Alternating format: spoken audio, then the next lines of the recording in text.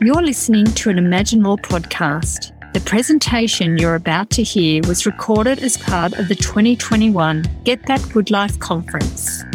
We've split this session into 3 parts. This is part 2. So we'll just go to the next slide, and this is about when we finally, after many months of trying to get Jack into the job at Government House, and it would have been really easy for me to sort of think they're not interested because they're not getting back to us. But I kind of get these ideas in my head and I'll just keep going after it with determination, but also being mindful that I'm not, emailing them all the time or ringing them all the time. So there is kind of that balance there. But I just didn't give up, and I'm so glad I didn't. And then eventually we started to then align and bring Julia into the conversation, where we finally got a meeting at Government House. And this particularly came about because, as we might have mentioned in the previous slide, Jack was applying for several different jobs. He had applied for another one at a training company that fell through at the last minute. And it was almost at the point of signing the agreement. So had we only been exploring that job, it would have been devastating for Jack. But because we had 2 other irons in the fire, he bounced back pretty quickly, and I guess we did too. So we got there at Government House, and Julia, I'll hand over to you about how you sort of described more about the customised employment role and how that's a bit different to the traditional way people might think employment support works. Yeah, so for an example, we met with Government House and we talked about the possible roles that Jack could be in. The staff there, they kind of put forward the idea that given Jack had a mowing business and had worked at the University of Canberra, that the admin and the garden maintenance would be the areas that would be good and what he gravitated towards.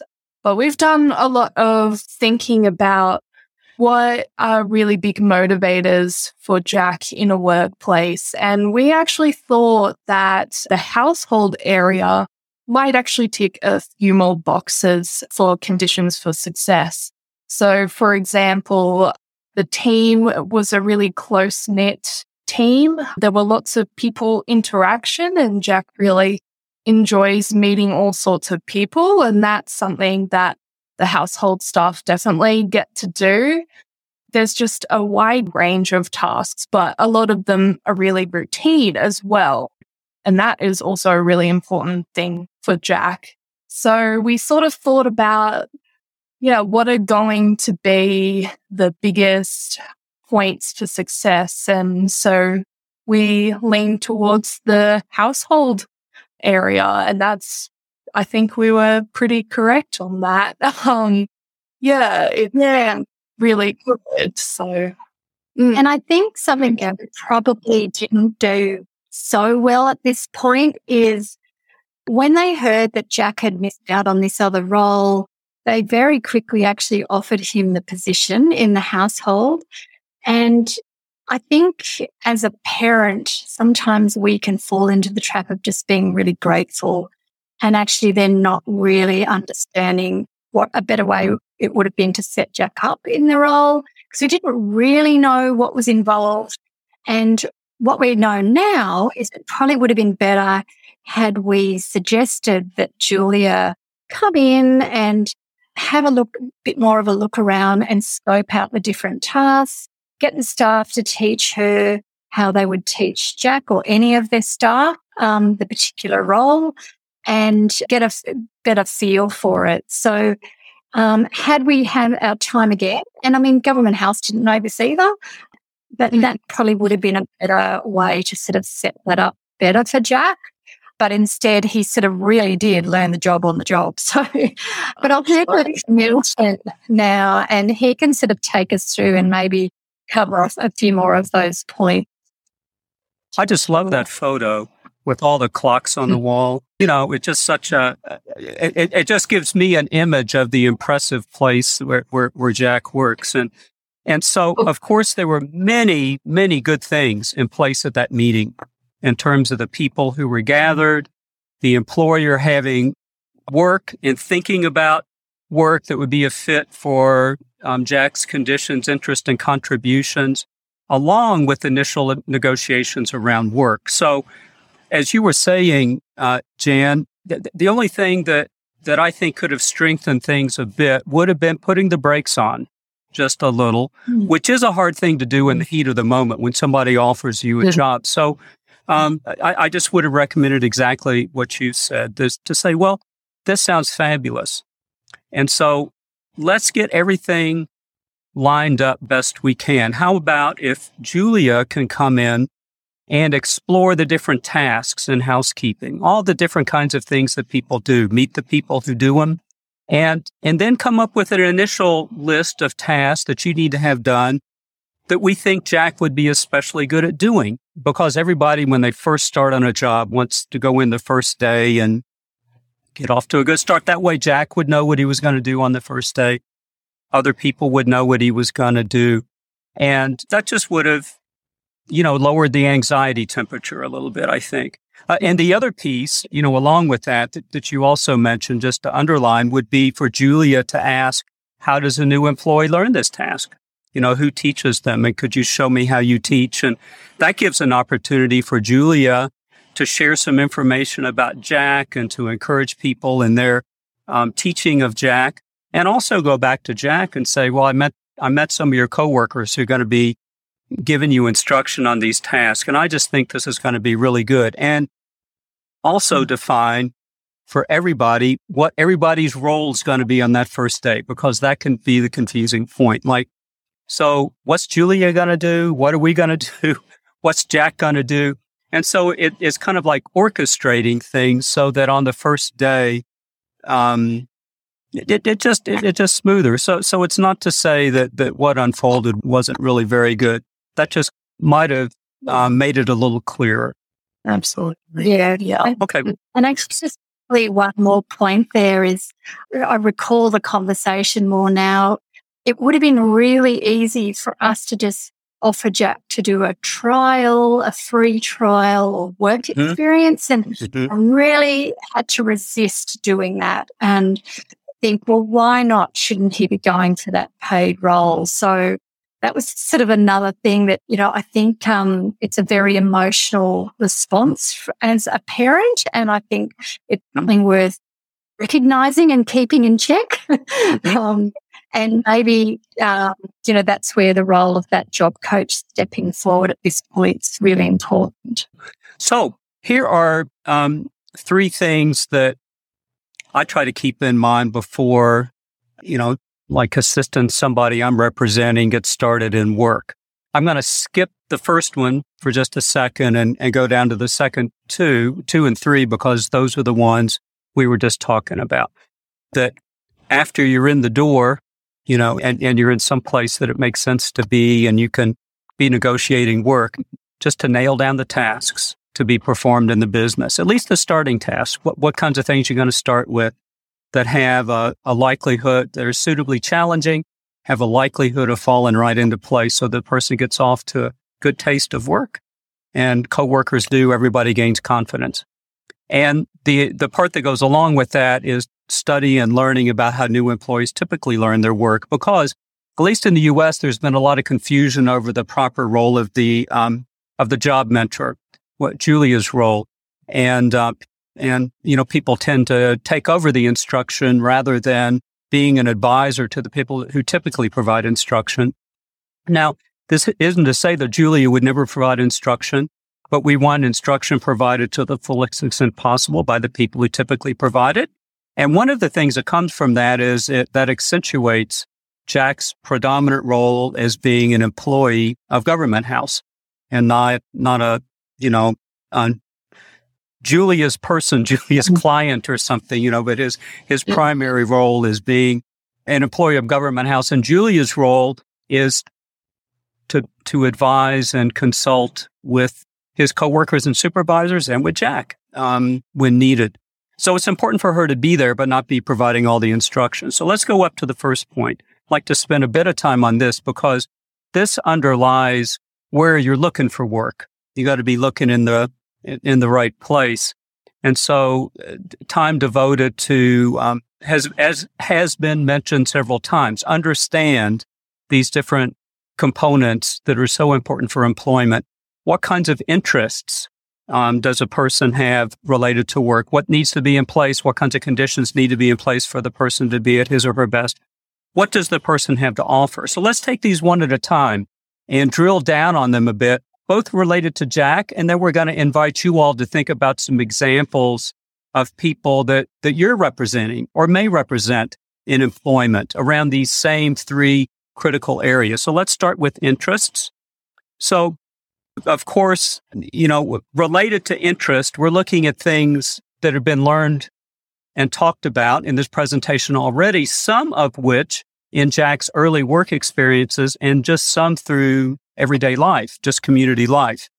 So all of these experiences are important, from skiing to team sports to employment to life at home. So, Julia, why don't we start off with just some examples of interests that you especially paid attention to with Jack related to work? Mm-hmm. So an example that came to mind was around the social element, and particularly those short interactions, like just saying hello to someone, having this nice short connection, and then meeting another person. So Jack does meet a lot of people at Government House when they have events, and it's a lot of greeting people and telling them where to go. And it's just those really nice, short connections that he really loves, I would say. So that's one example. Yeah, I've got some examples around interest for Jack, because Julia sees him very much in that work context. And we're aware that a lot of people don't necessarily have their family member or themselves in employment or work experience yet.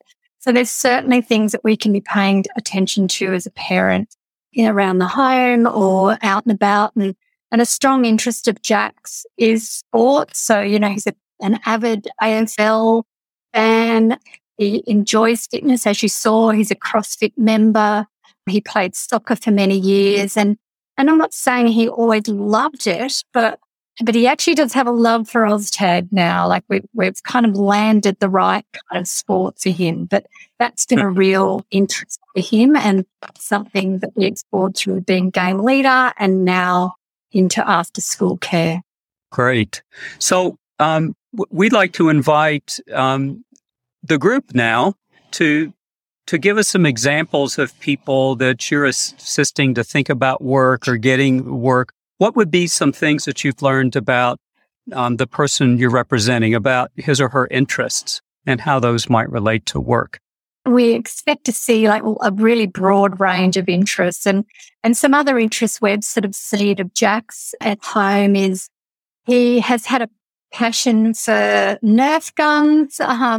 And so we're trying to think, well, is there like an adult, interest that could align with this? He's also got an interest in parkour at the moment, and sort of trying to think of ones that might then leverage into some kind of work role is another thing that we're trying to think of. So yeah, we'll start sort of just having a look at these. So sorting things.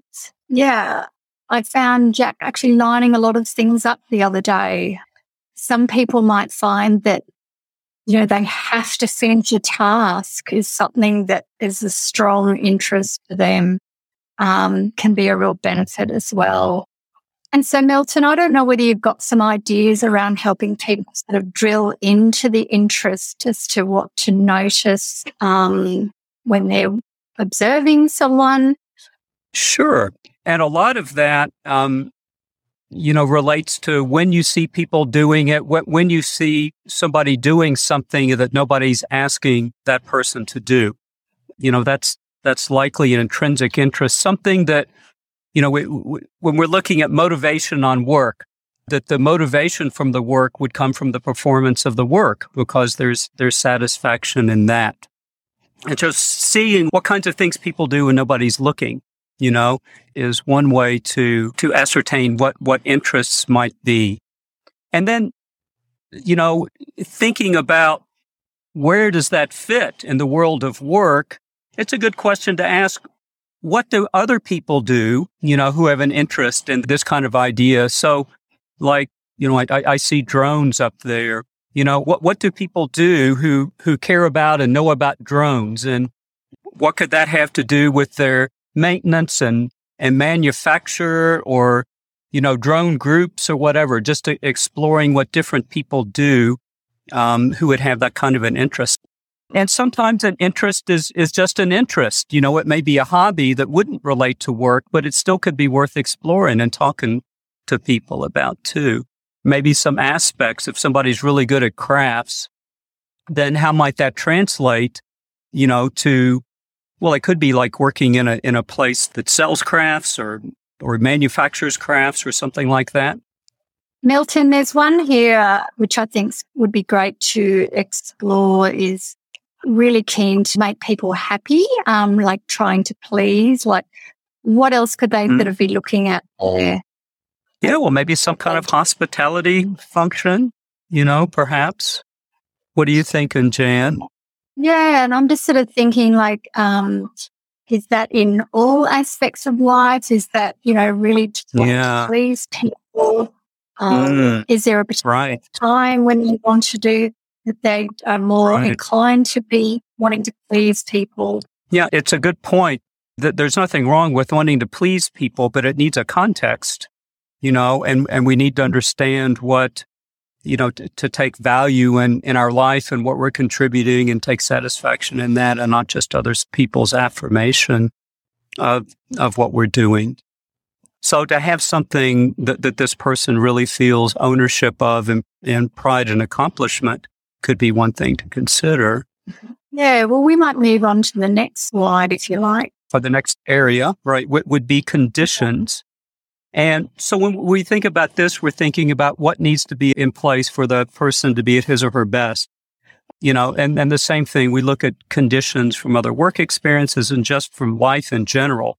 So one of the really important ones is characteristics of other people working there, and so this could include like people's ages, people's personalities, the number of people there, the consistency of people, because one of the things that can be really critical for somebody getting established in a workplace can be that they have consistent coworkers. So everybody gets to know everybody and what they're good at doing and what they might need a bit of assistance with, and then just what is the nature of the tasks, not only related to interest, but is the task one that, it's finished and I can see that it's finished. Some people especially need that in work. A lot of tasks have a range of correctness when they're right or wrong, and those can be more difficult for people to learn. A good example of that actually is cleaning. And so it's something that has a lot of judgment to it. And sometimes tasks that have a lot of judgment can be more difficult for people. May or may not be, but anyhow, it's an important distinction to make around tasks, I think. Tasks that are highly valued and definitely important to the work, the physical demands of the task and so forth. And then to look at places, what's the environment like, inside, outside, all of these kinds of things would be included in conditions. The hours of work when people are at their best. I'm a morning person. I like getting up early in the morning and working, but some people absolutely despise that. So it's really important to know how people are wired. So those are just some examples around conditions. So Julia, I know you've thought a lot about work conditions for Jack. Yeah, that's funny that you talk about the time of day, because I think it's so overlooked sometimes when people can function at their best. Yeah, that's been something that we've found with Jack's job as well, finding that optimal time window. So that's a good one to mention. One that I came up with was being in that role of leadership and teaching. He just really thrives when Jack can impart instruction and share a skill. That's just something that we've noticed, and we've tried to find ways that can work into Jack's jobs, actually. And he has been able to do that recently, and it's been really good to see him feel good about being able to share knowledge on a task. So I'm trying to keep that particular condition going as much as we can. Yeah. And then Jan, some stuff from home. Yeah, so I've noticed someone put in noise, and actually that was something at after-school care, as you can imagine. Yeah. It can get very loud, and there's two different rooms, and Jack really does much better in the quieter room. So that is a condition for success for him. As Julia mentioned, that we've learned, particularly through COVID, actually, he's better if he has a later start in the morning. He was currently starting work at 8:30, which meant he'd have to leave home by 8 o'clock to get to Government House. And I just think he's just not as rushed if he could have that slight start. So that was sort of another thing that Government House has been very accommodating around, because it's better for them as well. I guess my only caution with that is to just not necessarily use it as a deal breaker. You know, I know in one of our previous stories, Annette telling a story about Jacob, he was offered a night shift at Woolworths, and she didn't know how he would go because he gets very tired in the evening, but he was fine. So it's just so good that she did go, no, he'd probably be too tired, he won't do that shift. So I think cautious around that too, especially if it's a motivating job that they want to go to. Probably one other one would be just not having too much downtime that he has to fill himself, would be another condition, I think. And I notice here a couple that I've known to be true for a number of people, like being distracted, and what is a distraction for one person may not be for another. So really understanding what those distractions can be, and having the workplace, understand that, because it pulls people away from their tasks at hand. And clear instructions, by all means. So often people with disabilities get blamed for not learning, when actually it's the instruction that has been at fault, and not the learner. No, that's great. We might move on to the next concept around contributions. Yeah. Yes. So contributions are what the person has to offer. And so a lot of times we think of this related to skills, like what kinds of things is the person particularly good at doing? What's the nature of that? But it also could be things like personality characteristics, life experiences that have shaped people's lives and their knowledge.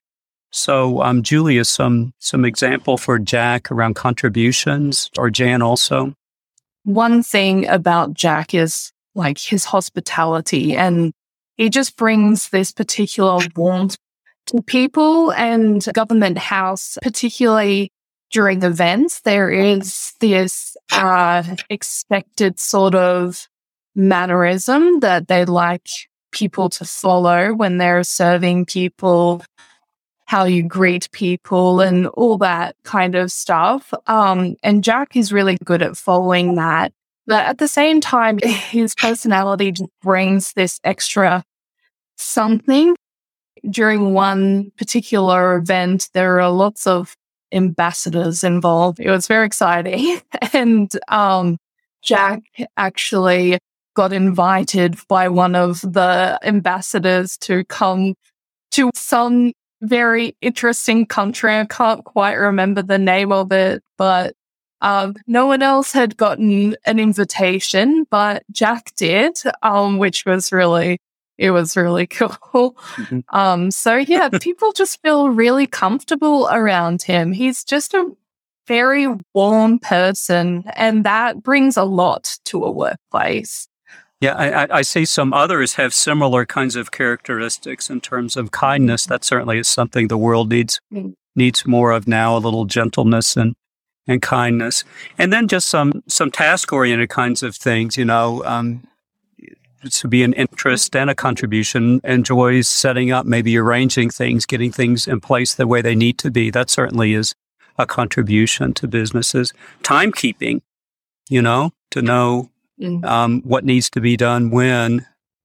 A detail, absolutely. There are so many jobs that just require things being done just a certain way, and there are some people who are just particularly good at that. So find a job, some kind of quality control job or something that is in an area of interest where, things have to be just so. I mean, there's a lot of stuff at Government House that's just that way. It's very precise, right, Julia, in terms of how things have to be. Yeah. So I think there are a lot of good examples on the board here of contributions. Yeah, and I think it's about paying attention to those and bringing those forward to workplaces so they can see that within the person. I think we've sort of got to highlight these because especially there's a lot of the stereotypes attached to people and they can't see beyond that. So we need to be highlighting these more. Yeah. No, that's great. Thank you, everybody, that contribution. Will we move on, Milton? Yeah, I think we should move on. You've been listening to an Imagine More podcast. If you enjoyed it, don't forget to review us and subscribe wherever you get your podcasts. And go to imaginemore.org.au for more great content.